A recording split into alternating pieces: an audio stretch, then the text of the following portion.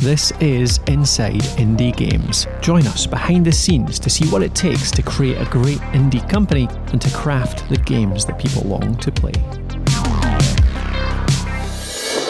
Because our costs were basically manpower, it allowed us to keep freelancers on to generate the sort of content and systems that we wanted to kind of really fully realise the vision.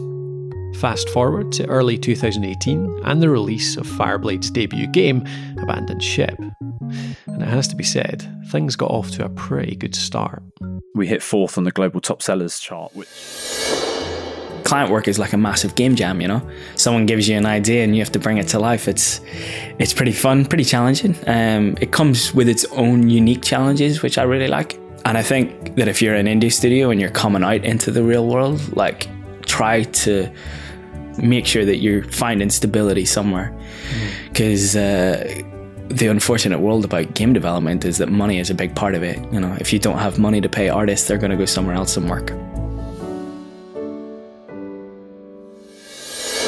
And I have learnt so much doing this. And I've no doubt that, you know, come the next game, I'll be saying exactly the same thing. Past Gary was completely naive. What do you wish you knew before you started in all of this then? We've just recently revamped our website to make it a lot more attractive to people.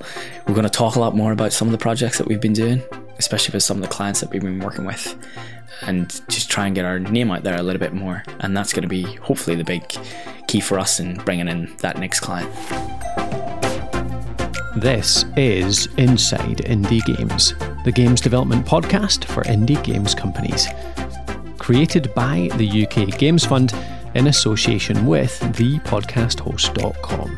Head on over to ukgamesfund.com/podcast for a full list of episodes and links on where to subscribe.